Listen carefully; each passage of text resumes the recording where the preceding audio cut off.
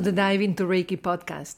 I'm Natalie, and together we will enjoy a series of conversations that explore the journey of Reiki practitioners and teachers from all lineages. 100% Reiki-focused stories, 100% human. Welcome to episode 13 of the Dive into Reiki podcast, today with a lovely guest, Bronwen Logan. Bronwen is based in Australia and she is a Reiki author, teacher, and the co-founder of the International House of Reiki and Shibumi International Reiki Association.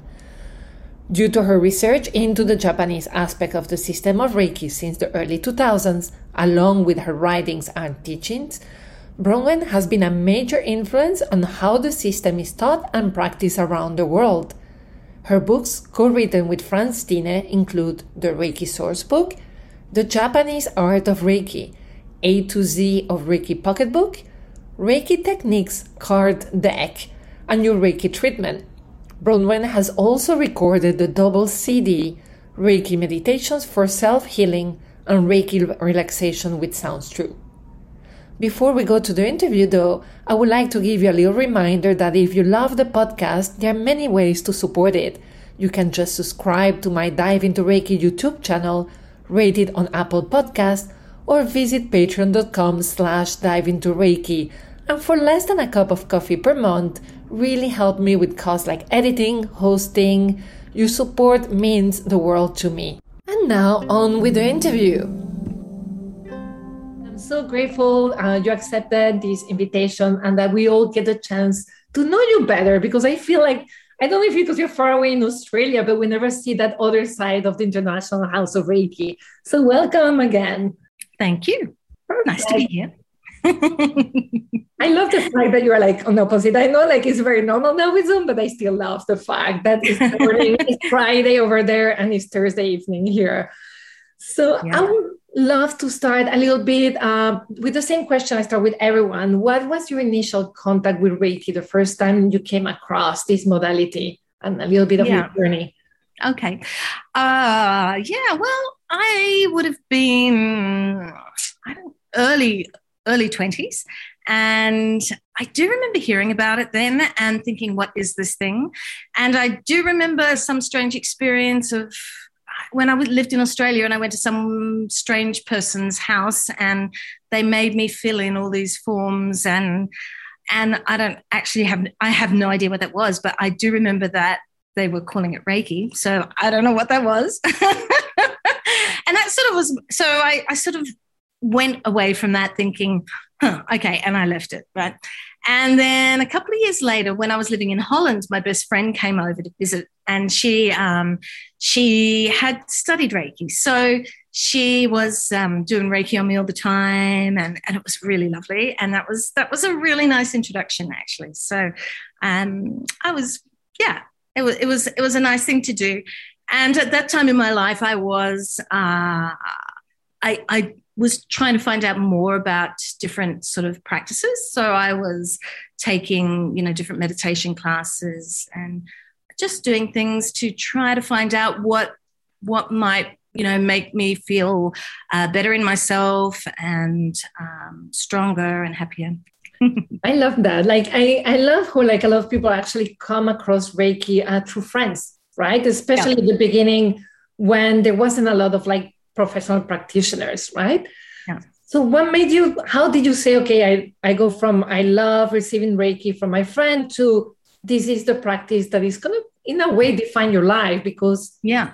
Well, I was living in Holland and with Franz, and we went to India.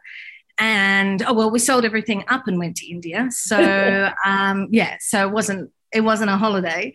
And we were going to travel through Asia, but he had very bad sciatica, which he'd had for a number of years. So we were looking for something, because we were backpacking, that's really hard to actually carry a backpack when you're in pain.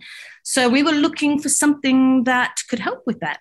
And we tried all different sorts of things and met different sorts of people. And, India is an amazingly different country. There are lots of different modalities and, local indigenous things. And that was very interesting.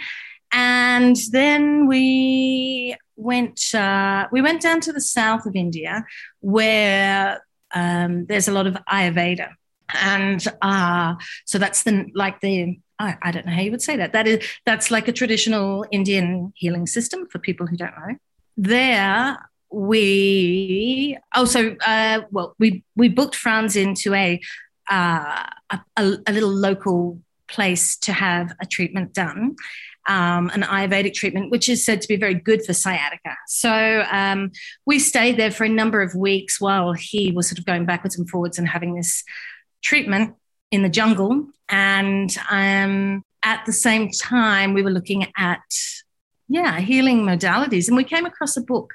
There was a book by Paula Horan, actually, who I think she's American and she lives in India, or lived in India at that time, and she had published a book about the system of Reiki, and it was a very a simple beginner's book. So that was really great, and I remember sitting there like on the edge of the bed, sort of in the little room, that you have in a backpackers, sort of like putting hands, sort of like trying to do this thing, and not having any idea what I was doing, but very curious.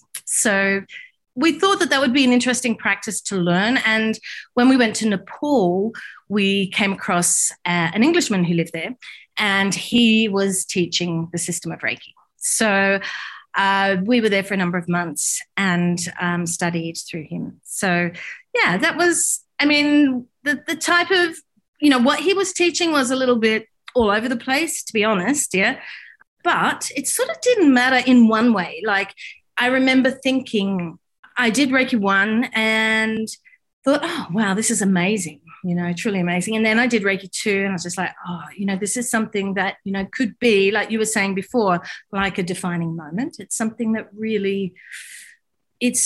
that is going to change everything, how I'm going to do things in life. Because I was very fortunate at that time in my life that I didn't have a job to go to. I didn't have to do anything, to be there for other people or, do anything except, really look at myself and see what was happening with me and reach out to anything that could help me. So, we then went on and did Reiki 3 there. So it was sort of a bit mind-blowing, this idea that we could teach this. And so not long after being in Nepal, we went to Darjeeling in the Indian Himalaya, and we rented a house there right on the very top of Darjeeling, which we called Reiki House. And we started doing treatments and teaching people. So that was sort of, it was definitely not my intention. And in fact, the reason why I went to India first was because I thought the food was really great. I love Indian food. So, it was a bit like, that was the main reason. And then once I got there, it's a bit of an addiction, India. I think, people who really like it, it just becomes... It's such a fascinating place. And then, I thought, I would be moving on to Thailand and, wherever else in Southeast Asia. But that didn't happen. So I ended up being in India for 2 years at that point. Yeah. I love hope. Like, a lot of people go to India, like yoga journey or spiritual journey. You went for food and you ended up with a spiritual practice, right? And also, a bunch of European actually learn the Japanese practice in India. I just find like the roads that take us to our destiny are really interesting. Yeah. So how did that interest suddenly, you were practicing and suddenly, how did you realize there is more to Reiki than, as you say, a little bit all over the place? Yeah. So when I first studied, the guy sort of had all these little bits of photocopies of this and that, it was all in, this was... in the late 1990s. And, we didn't really have computers. I actually did get a computer when I started teaching the system of Reiki. I got a computer and set up my first ever website, which was very exciting. Oh my God. Yeah, I know. Like, this long scrolly page. But, what he gave us was, bits, I guess, photocopied out of books or things like that. And it was from different books, and I was just like, how does this all fit together? I didn't have much of an idea. And then the idea that I wanted to teach people, and how do you teach something that you know that there's something really amazing there, but you're not quite sure how to put it all together. Yeah. And so, yeah, we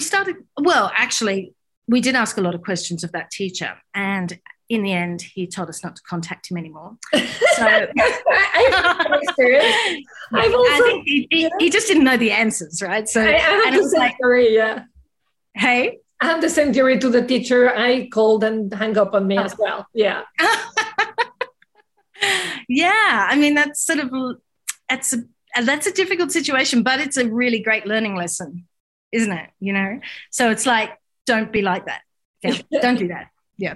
So I've never said to anyone, I can't answer something. Even if I don't know the answer, I'll go away and work it out. Right. So anyway, what did we do? So, yeah, well, we came back to Australia because I was pregnant. So we came back to Australia where my mum lives and continued to, build a business here. When we came back to Australia, I had already done teaching English as a foreign language course in England, and had done a little teaching. And I'd done a little teaching actually before I left Australia as well. I studied performing arts, so I used to teach performing arts as well. And then, so we came back to Australia, and I did a business course. So that was really great because that sort of helped. Because I think a lot of the problems that people who do the system of Reiki, who are practicing the system of Reiki and want to start a business, they may not have those skills. And, it's another important part of that. Yep. Guilty. Yeah. But, you learn, right? You're learning. Look at this, so, great ideas. So that was included things like marketing and, just how to do finances and all those sorts of things. So, just making your mind tick over in a different way and think about how you can best do this. And so that was really interesting. And actually within probably a year of that, I also did a teacher training and assessment course here as well in Australia. So just to get more teaching skills up. And I think that's really important too. Another thing that people, when they're teaching the system of Reiki, they just don't have the skills for teaching. So they're not really sure. Maybe they might be approaching things from an angle that might not work for their students or whatever. So, finding different ways of how people learn and what's the best thing for them. And that really helped me in creating, like the Key Campus, our student website, so that, all the aspects of that and the classes in that, that really helped with all of that. And just while I'm talking about those things, also doing, like a basic counselling skills course. You don't have to be a counsellor because it's not about being a counsellor, but, knowing how to be with someone if they're really upset, or whatever, I think is a really helpful thing. If someone comes in the door and, they're not feeling great, what do you say to them? Just really basic, simple things like that I think are really helpful for people as well. So, and first aid would be the other one that I would recommend that people have. Actually, I just saw in Australia that our treasurer for New South Wales, the state that I'm in, was walking down the street and someone had a fit in front of him and collapsed. And he had his first aid and he helped that person immediately. And how everyone was like, wow, that's fantastic. I think for anybody, it's a really good thing to have, that you can help people who are in need. And as a Reiki practitioner, you just never know what's going to happen. So that's something of benefit too, right? No, and I think it's important because I think most of us, like when we go professional, we really struggle.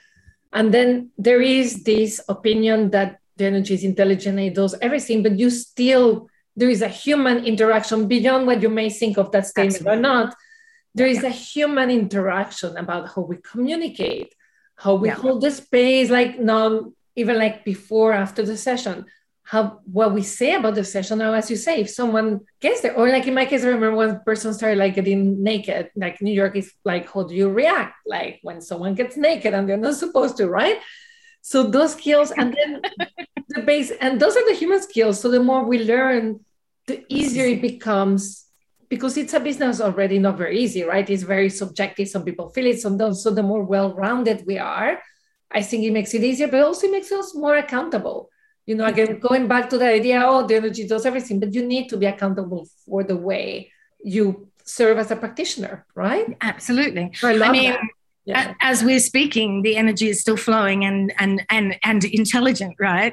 But there are still other aspects to this existence, and they are the practical aspects, which I think will make a big difference. And in fact, they're the things that really set the International House of Reiki up to be the International House of Reiki. And if I look even at like the name, the International House of Reiki, I would never have called our business the International House of Reiki. We were teaching out of our spare bedroom, with a baby in the other room, right?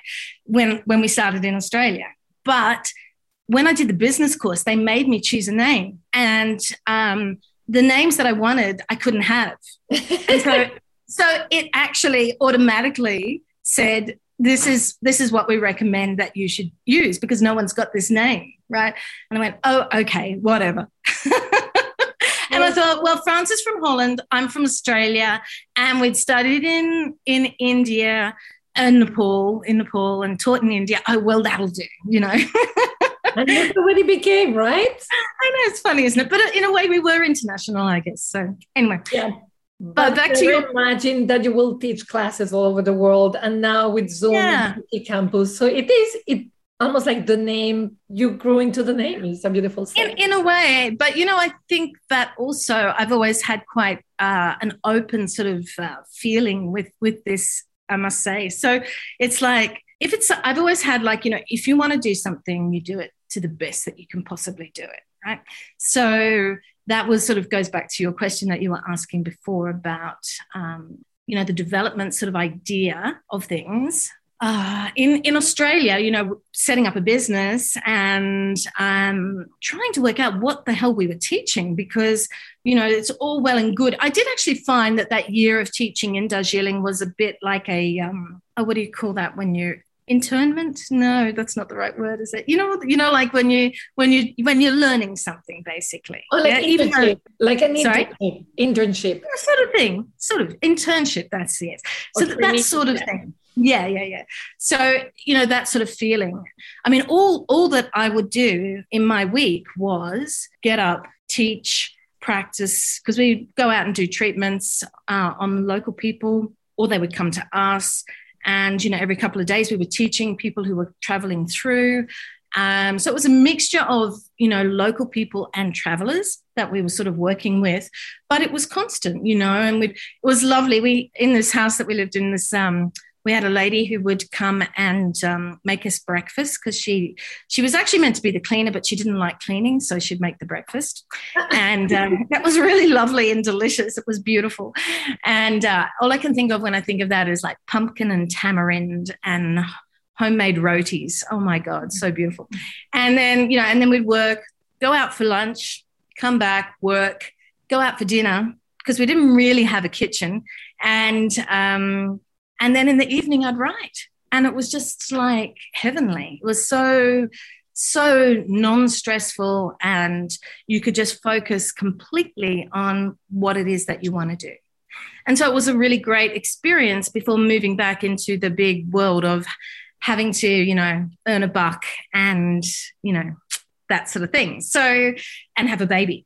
So, back in Australia, when we got here, then we started researching more. The internet was taking off. That was amazing. So, we started contacting people all around the world and saying, what manuals do you use? What do you teach? Who did you study with? And started collecting folder upon folder of information and putting that all together. And then in 2001, we went to Japan. And, had worked out to meet different teachers that were living there, and which was great to make those contacts and find out more information. So we met, Chiyoko Yamaguchi, who's no longer with us. And, there was Hyakuta Inamoto, Pure Land monk. He took us around, and we met another teacher who was from the Gakkai. So we, different people, and it was an excellent way of, just trying to ground ourselves a little bit more in what was happening in Japan or had happened in Japan. Yeah. So there wasn't that much happening in Japan at the time. And I noticed that a lot of the Japanese people were very much interested in what we were doing in the West. So they were, into things like dolphin Reiki and, things like that. And I was like, this is really weird, So like, we want to know what the West, what people are doing in Japan, and Japan wants to know, what's been happening over in the West. So yeah, that was an interesting sort of experience. But you have sushi every day, you want a burger every so often, right? Maybe. But so anyway, we got all this information, put it together, and I spent, I don't know, I guess at least a year writing the Reiki source book. But the thing was that I met this guy who was ran a bookstore here. And he'd written something like 55 books, and it was a spiritual bookstore. And, I don't even know how we got to talk, but anyway, we were talking, ended up going out and having a meeting and, saying, this is the idea for the book. And he's like, if you know what it is you want to write, it's going to happen. And I said, okay. And he said, actually, I've got a publisher in the UK who, would be more than happy to have a look at it. Why don't you give it to me and I'll send it through? And so he said, write a couple of chapters, send it through. And I did, and got a publishing contract. So it was like, oh, that was too easy. So it was really easy. You know how like sometimes things are easy. And so it was really lovely. And the good thing was that I had a date to have it finished by. So all that information I had to collate and go through and, make sense of. And that was the Reiki source book. So, yeah, I was so thrilled about that. And, it was a great thing to have put together because it expressed the confusion that, I'd had when I started learning, and how it's not a book for a beginner, but it's if you were a teacher that you could look into this book and go, so I was taught this technique. Where does that technique come from? Yeah. Yeah. Or, this is the lineage that I'm in.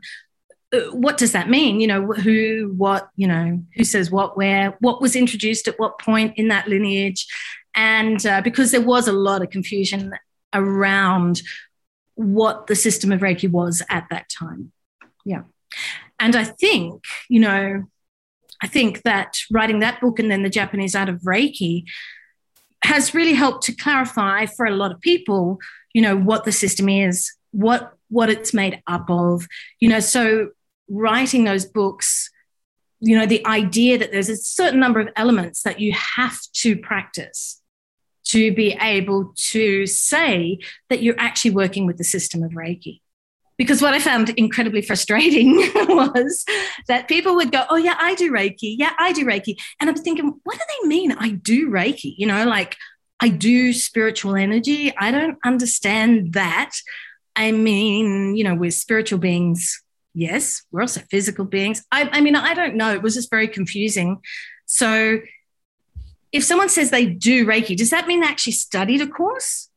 Or did someone say, my grandmother told me how to, do something, right? Which I don't invalidate at all, but it may not be the system of Reiki is all I'm saying, right? And I think that is a great confusion. Like hands-on healing is a human right and energy is like something, but Reiki is a system to harness that. It's not the energy per se. And I think that's where people get a little bit all over the place. As you say, my grandma had the gift and I have it. Yeah. So, it's a bit like saying that you do Tai Chi or something. Now, Tai Chi, it's working with energy and moving. Well, if I work with energy and moving, do I do Tai Chi? No, I need to actually learn the practices, right? Yes. So, yeah. Anyway, so that was, and then there are some other books as well, Your Reiki Treatment, which the publisher asked us to write. So that was good. No. I was just going to say, I've said this many times, like I have a before and after my Reiki practice, and it was the Japanese art of Reiki. I did treatments, I did everything. Things didn't make sense, like at a truly deep level until I read that book. So for me, as you say, like understanding the different elements of it, and then really bringing that more meditation aspect of the practice, less magical, more human. Like it made it human, approachable versus something very magical that I couldn't control or do anything, right? And I still don't do, I hold the space, but what I can control is my practice, right? Yeah. As I say, like I can be accountable for practicing every day, for never teaching or doing a session if I haven't practiced and I don't know what I'm doing. So that's what I really like. It did that click in my head. Yeah. Yeah. I think that refining the idea of what all these bits and pieces are, because even when I studied in Nepal with the English guy, there were meditations, right? But they weren't the same meditations, but they were meditations because I think that people realize that if you're going to do a spiritual practice, there is some level of meditative practice in that. Yes. Yeah. And it's just what is that is another question again. But I do remember that when I first came back to Australia at that time, that I was talking to another Reiki teacher, and she was going to me, oh, no, there's no breathing practices in the system of Reiki. I teach the real, you have to go through that experience. I went through that experience anyway of having to try to work out what was and wasn't real for me, like talking to these two different people. And there were a lot of people, who most of the people that you would talk to had studied through Western, practices, through Hawaii Takata, who, had taught from Hawaii, and it had come down from there. And a lot of them had different ideas. So trying to discuss this, I thought was, incredibly difficult. And that also helped to write, because you're trying to refine what you're understanding from what you've been discovering and putting that together. So, the idea that breathing practices, I think once again, we're just saying meditative practices, but breathing practices also are a natural part of, I think, almost all spiritual practices, But I think the problem there was that in the West, people were very much focused on hands-on healing, which is sort of what you were saying before, I think. Yeah.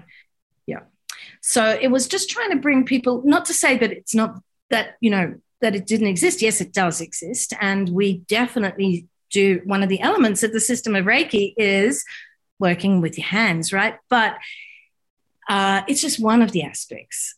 It's not the aspect. And the idea that the precepts, we were taught the precepts right way back in the beginning, but it was really it was not discussed and not really thought about. And, if we think about it now, we can see that the precepts are actually, of the 5 elements, the precepts are the one that these other 4 elements are saying, if you work with us, then you'll be this. So it's the more important part, right? If there is a more important part, right? So it's really the precepts, because if we can be those precepts, then we can be, then we are Reiki, then we discover ourself, we discover our true self, we discover what it means to be, what ultimately we would call enlightened. And even like, if we don't make it that far, like for me, like it makes it so much more approachable when I meet people. And again, I was mentioning to you before, I teach a lot of corporate meditations, and people who may not be open to a spiritual practice towards enlightenment, But when I say to you, like, this is just meant to live your life with less anger and worry and feel more compassionate to yourself and more grateful, that's it. Like, I saw, like, sometimes we struggle to explain what Reiki practice is. Yeah. And it's in the precepts. Like, who doesn't want to live their life with less anger and worry? Sometimes they think it's the other people's worry and anger because they don't feel it in them, but it's still a great way to just explain the system in a very human, practical, like you benefit from this everyday way. No, that's beautiful. You know, and for me, the system of Reiki is an incredibly simple system. Yeah. It's not bells and whistles. And I'm very much, you know, no rules Reiki is what I often say. I of course there is a foundation and a structure. Explain the rules Reiki because it can go a little rogue there. When we start making rules, it's all in the head. It's all this rational, you know, what I think, you know what I mean? Yeah. Letting that go. Perfect. I wanted to talk a little bit about the meditation and your CDs and guided meditation as well, right? For me, for example, I'm a little bit thick-headed when it comes to spiritual practices and meditation, right? So when they used to teach them, I struggled to understand them. So your guided meditation were very clear. Like, for example, Nenta Suho, I could never practice that until I really heard it. And then in my case, I translate them to drawing because I'm visual, but your explanations were very clear, right? So a lot of us, like in the Reiki community, we create guided meditations. So what are some of like the do's and also the like stay away from when it comes to guided meditations for Reiki? Yeah, I mean, I think a lot of people love guided meditation because it helps their brain to latch onto something. I mean, you know, the Zen thing where you would sit for hours and just there's nothing, right? Favorite practice, incredibly hard. Yeah, it's so hard, right? and in our society, people, you know, we are more intellectually based. We are too top heavy, right? But then finding a way to help work with that top heaviness, guided meditation will help with that, right? So some of the do's of guided meditation, I guess, are if you're going to do it, I always say to people, record yourself first. You know, when you're trying to get good at it, right? Record yourself first and then listen back. And does it make any sense what you just said? Because, you know, you might forget, you know, to tell people to, I don't know, something simple like just to close their eyes or whatever, right? You might not think about what they're doing with their hands, right? So, and people are thinking, so instead of them meditating, they're thinking about, am I meant to be doing this or am I meant to be doing that, right? They don't know what they're meant to be doing. So physically really helping people move into the space and knowing where they are. It's a bit like, I always say that with Reiki treatments as well, that what you want is the person to be really, really comfortable, because the more comfortable that someone is, the less that they're going to, their mind is going to be less active. If they're uncomfortable, then their mind's going to be going, should I, what are they going to do now? You know, is this, you know, and there's just all this stuff going on in their heads. So we don't want that. What we really want is for them to be able to let go and to be in the space, you know. And so making someone comfortable in whatever way that is, I think that's really important. I mean, there's lots of do's and don'ts, but that's, for example, telling them how long the meditation is going to be, you know, because they might think when you start, oh, you know, it's going to be 5 minutes, or they might think, oh my God, do I have to sit here for an hour? You know, so yeah, giving them just guidelines, really supporting the person, thinking about the other person, you know, being empathetic, putting yourself in their position. I think it's a really basic, fundamental thing to do. The other thing is, you know, we actually, when we're speaking and we do meditation, we're going into that space as well. So we need to be careful that we don't end up doing, and it all just fades away, right? Yeah, you know, that we're so in it that we're in it in here, but we're just not, you know. So ensuring that you're actually still in the space with the students, because it's very easy to go into your own practice. But as a teacher, you need to be in both spaces at once. And that, you know, is a little bit of a challenge, but it's something that you can practice and get better at. But even though it's great to be in that space, because then we are, as you were saying, holding that space, we also need to be able to feel that space. So feel the practice as we're doing it, but we need to also have that sense of knowing that we're here and being aware of what's going on for the students. Because once again, you don't know what's going to happen. And if students can respond in different ways, and someone might, respond in a way that for them might not be, they might be shocked by what's happening or something like that. And you need to be aware if that's happening in the group, and if you need to be there for someone. I think that's a fantastic piece of advice for meditation, but also for practicing attunements and offering sessions, right? Because a lot of times when I see when I'm teaching people who are practicing, especially when you have little experience, you go on the ride with your client, like, whoa, look at these emotions, right? Or we're going into the attunement. It's like, wow, that was an amazing attunement, versus being still centered and being there for your student or your client. So I love that you mentioned that, and I will take the freedom to extend it to everything we do as teachers or practitioners. I think it's so important. Yeah. But, I think guided meditation really has a place for a lot of people, especially, like I said, because we do use our heads. And I know some people might think, oh, guided meditation. I think some people do think, oh, guided meditation, because, it can be a little bit fluffy, right? But it doesn't have to be. It can be very to the point and clear. And like I said, if you sit through that meditation yourself, it'll teach you what works and what doesn't work. I think for practitioners, it's a nice way to learn like traditional Japanese Reiki meditation, right? So if you don't have a teacher nearby who knows them, like those guided meditation like yours and other teachers, okay, this is how I do Choshin Kokyo. So after 10, 15 times, I can start my own practice. So I think it's also a beautiful gift. It can be like training wheels, and then when a voice is very nice, it becomes part of the practice, right? Like also it suits. So it's very beautiful. So I know that you also extending slowly because you love animals. And from what I've heard, you've had a lot of animals. So you also practice and share the system of Reiki with animals, because I want to be very careful how I phrase that.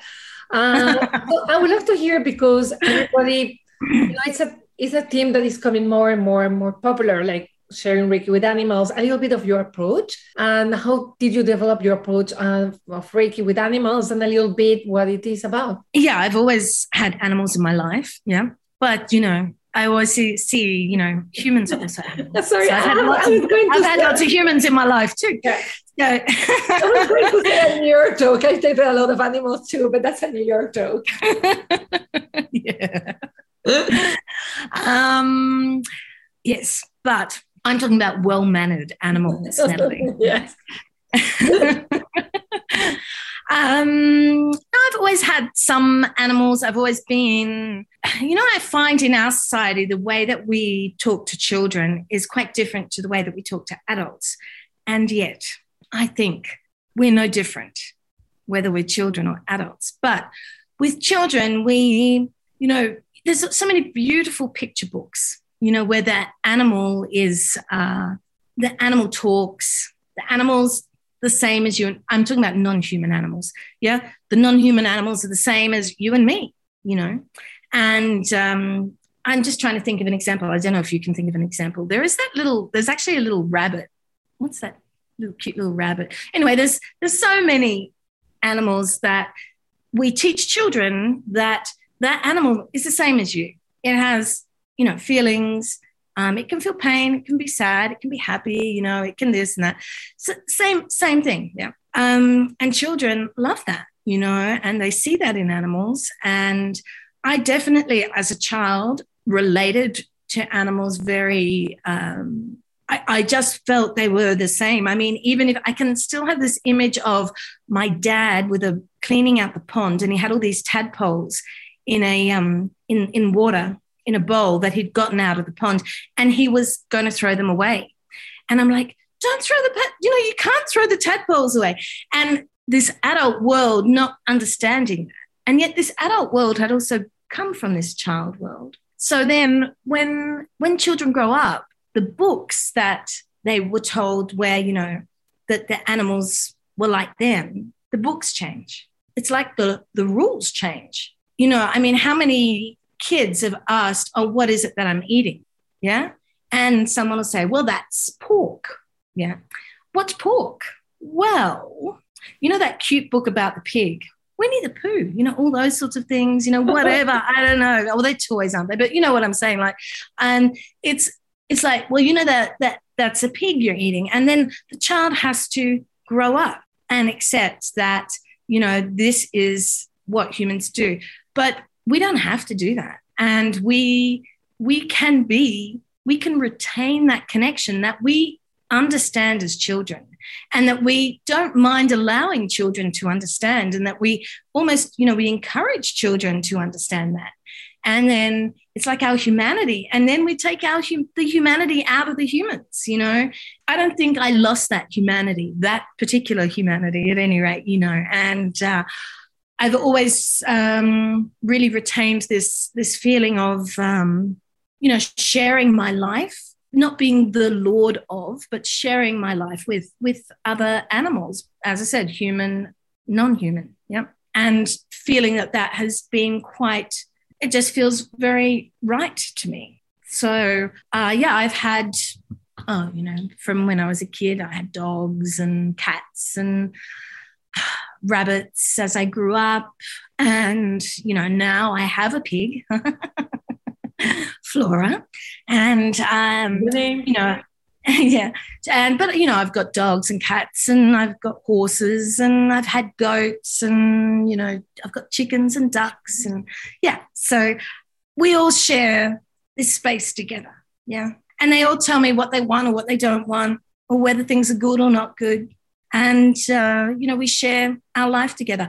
I believe that, you know, I mean, people love coming here because of the animals, because the animals actually share the space together as well. So I don't have like a pigsty. I don't know if you remember what that is. I do, because my grandmother had a dairy farm with a pigsty. And it's like this little space with, you know, these big pigs inside it, and they have to live in the mud and the shit and the food. And that's actually not how pigs in their natural existence live.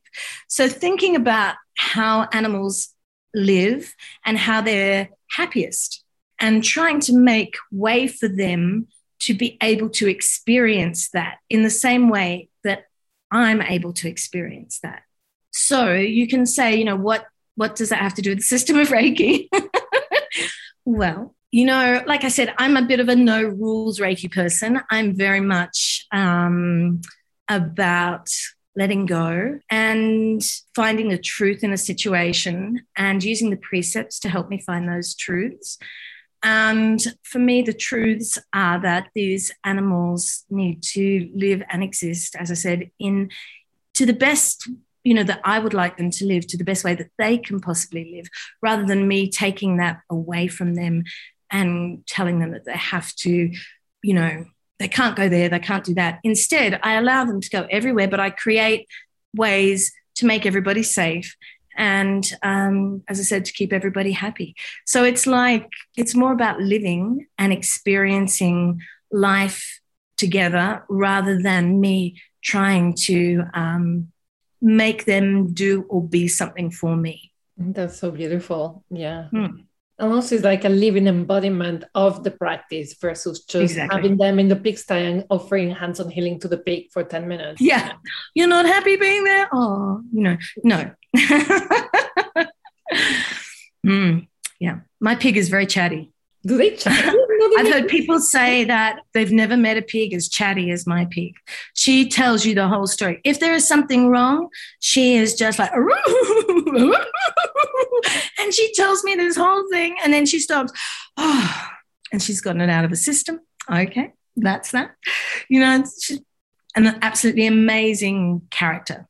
And it's wonderful for people to see an animal that they think of as food that we don't see, because they actually have millions of them locked up in big sheds, yeah. And people just have no idea what a pig is actually like. So to meet a pig, you know, to experience that is really meaningful, I think, for people. It really gives them something that is hidden away, that's no longer hidden away. So then they actually need to have a think about things and think about, would you eat your dog? Yeah. I will actually probably protect my dog Maximilian with my life. Yeah. It's like, is like actually the measure, like, do I love you or not? Do I love you more than Maximilian or less? Very few people pass that bar, probably two. Yeah, right. Yeah. So no, I think it's lovely because, again, sometimes we simplify what the Reiki system and the relationship with animals are. And this is taking it from a whole different approach, which is very beautiful. You know, like, especially like in places like yours, like in places like New York, there's also people helping with shelters as well, right? So it also like, but it's a great way, like if you live in a place where there is space, there is more, like here we learn to live on, like with the rats and be peaceful and not be scared. I guess like the closest experience is I went for a picnic on the river, romantic picnic at night, and there were all these rats running around. And what we did was like to take our legs up and allow them to run. And they actually like, they understand, because one of them, I call her like Rosa. She came to us and I said, no. She looked at me like this and then she left. So again, I know, but it's funny, but learning to accept that this is also their city and their living space. Yeah. Like, and allow you know, it's probably not such a romantic, beautiful image, but also probably a very realistic for millions of people. Absolutely. And, you know, what we do as far as how we, you know, we create that environment, okay, for them. And, you know, I can see in Australia, there's a lot of things happening in Australia because it's a very natural environment, but, you know, the people move more out into that nature and, you know, disturbing a lot of things, and animals are responding in different ways. But the other thing that I was going to say about that is that I totally believe that, you know, each of us, we create our own universe. We create this world, you know. So how I live, you know, you can say, oh, well, you know, you've done this, and this. Yes, but I chose that. Yeah. And I chose to live like that. And it's not always easy, right? So, you know, that there's but it's life. And it is the life that I have chosen. So I think people need to think about that, and that, you know, that they are the center of their universe, and that what they're creating, the world around them, you know, that is to do with them. And that then filters out as well. So, you know, if we can do good within this universe, then that also other people see that, and it affects other people. And yeah. I love that. Again, going back to accountability, but also that thing that sometimes we want to save the world, but it's such a big endeavor that we never do anything. Yeah. When just by changing ourselves and becoming kinder and more centered, we actually can affect a bigger change. So I love that. And going from that beautiful comment to a question I also ask every person I interview, because I love to bring that more human side. Sometimes people like you who have this like very like renowned Reiki career for many years, very respected, we see you as like this perfect guru, right? So I love to ask actually one big, you call it whoops, I call it oops, that you remember that marked you as one of your biggest learning. And it can be anything, just something that actually most people will relate to, because we all go through those whoops, right? Yeah. Oh, gosh. Oh. I knew you were going to ask this, and I deliberately didn't think about it. This is very bad. That is your whoops. That's my whoops. I didn't think about it. I mean, I must have. I mean, there's so many mistakes that you can make.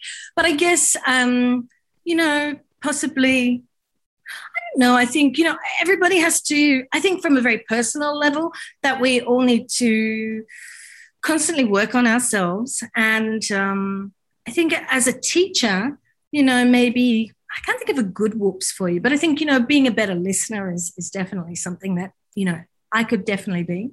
Not taking things too seriously, that would be a really good thing, you know. So when things don't work out how you imagine them, just understanding that that's the way things are. You know, I think there's a lot of those just very natural human things that, you know, I wish that I could be better at. And, you know, through my practice, you know, hopefully I get better at. But any particular experience. The only thing I can just think about right now is that I had someone in a class who had PTSD. And I did actually know that, but I didn't ask for details. And I wish I'd known much more about that experience before I went into the class, because that person actually had really severe PTSD. So that was a big whoops. And was actually taking medications, it was their partner that they brought with them, but the partner was also the carer. And, they never told me any of that, but I should have asked. So the thing of understanding better, what's going, everything was fine and it all worked out in the end. But, I really felt like I had let myself down by not understanding the situation better. And from that, then, obviously having to do more managing in the class than what I probably would have had to have done in the first place. So, understanding those things about people and, maybe that's that's why when I said listening, I love it, because it's also very practical, but it also has to do what you're saying. Like, as teachers, we're so eager to, and here's Reiki, blah, blah, blah, blah, blah. Yeah. Like, I think, and as practitioners too, like, this is a Reiki session. Like, I think it's so important to take a step back, especially with situations like mental illness or PTSD that can actually be triggered during Reiki practice, breath work. So that for me is also a big reminder, because I'm like, I've never really checked if someone has very strong PTSD, right? Like, so for me, that is actually such a practical thing. Do we know, like, do we take the moment before we teach to check about this and just inform them they may be triggered, raise your hand, feel free to just reach out, right? So I do feel these oops or whoops are like so rich for us, all of us to learn. So I really appreciate you sharing that. My pleasure. And I have one last question before sharing my drawing. And it's basically one simple tip. And you've given me already too much, but I'm a greedy person. If I'm like this person who is very lost, or like I'm stuck for months in the same plateau, and I say, Bronwyn, give me one thing to do or to think that will help me like just transform a little bit my practice. Well, I think that this relates to what I was saying earlier, but the idea of letting go. Yeah. So especially if we're stuck, right? That's just because we're doing this, right? That's a good one. Yeah. So, I was saying before, like, no rules. So, really just letting go of, what you think you should be doing, shouldn't be doing, isn't right, wrong, all the good, bad, right? All these things, just letting that all go and really just sitting in that space without, yeah? So the more that we can let go, the more we can be this beautiful open space. And when we're in that open space, then everything comes. So I would say, simply, it sounds incredibly simple, but it's something that I think with everything that we need to always be working at is the letting go and the not grasping and holding on. So let go. Yep. I try. I will keep on for the rest of my life. But it is right, because again, and what I love is everything is simple, but this one as well, like the let go, is probably the hindrance for 95% of us, right? Yeah. The other 5 are the ones like that know already, and they still have to let go, but they apply it, right? And they tell us, let go, and you're like, I'm trying. But and also, like, I love it because let go has many layers, right? At the beginning, we let go of the worry where to place our hands. And then we let go of the worry about, like, is this person feeling a treatment or not? And then we let go of other things, right? So I think it's a beautiful advice for anyone at any stage of the Reiki practice, even if they've been practicing for 30 years, even let go of the fact that you think you know things, right? So I think it's beautiful. Yeah. Rowan, thank you so much. Thank you. It was fun. Bye-bye. See you there. Thank you. Bye-bye. Thank you for listening to the Dive into Reiki podcast. You can read a full transcript of today's interview at diveintoreiki.com/blog. If you found this episode helpful, please hit the subscribe button, leave me a review, or just share it with your friends. It makes all the difference. Thank you. Gracias. Merci.